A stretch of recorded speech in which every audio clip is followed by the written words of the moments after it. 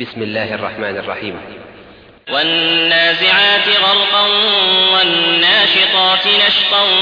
والسابحات سبحا فالسابقات سبقا فالمدبرات أمرا يوم ترجف الراجفة تتبعها الرادفة قلوب يومئذ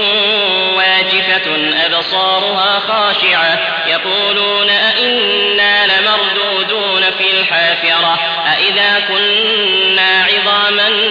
نخرة قالوا تلك إذا كرة خاسرة فإنما هي زجرة واحدة فإذا هم بالساهرة هل أتاك حديث موسى إذ ناداه ربه بالوادي المقدس طوى اذهب إلى فرعون إنه طغى فقل هل لك إلى أن تزكى وأهديك إلى ربك فتخشى فأراه الآية الكبرى فكذب وعصى ثم أدبر يسعى فحشر فنادى فقال أنا ربكم الأعلى فأخذه الله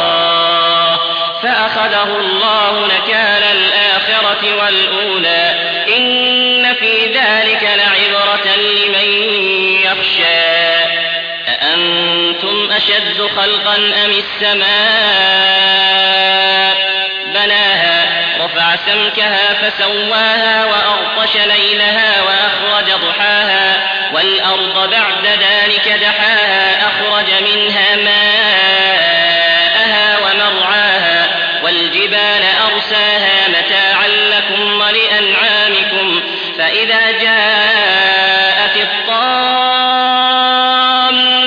الكبرى يوم يتذكر الإنسان ما سعى وبرزت الجحيم لمن يرى فأما من طغى وآثر الحياة الدنيا فإن الجحيم هي المأوى وأما من خاف مقام ربه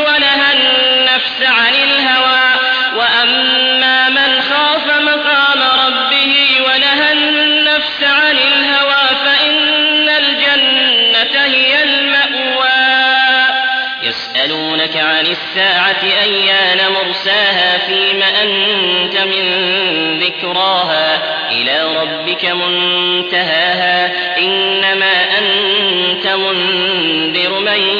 يخشاها كأنهم يوم يرونها لم يلبثوا إلا عشية أو ضحاها.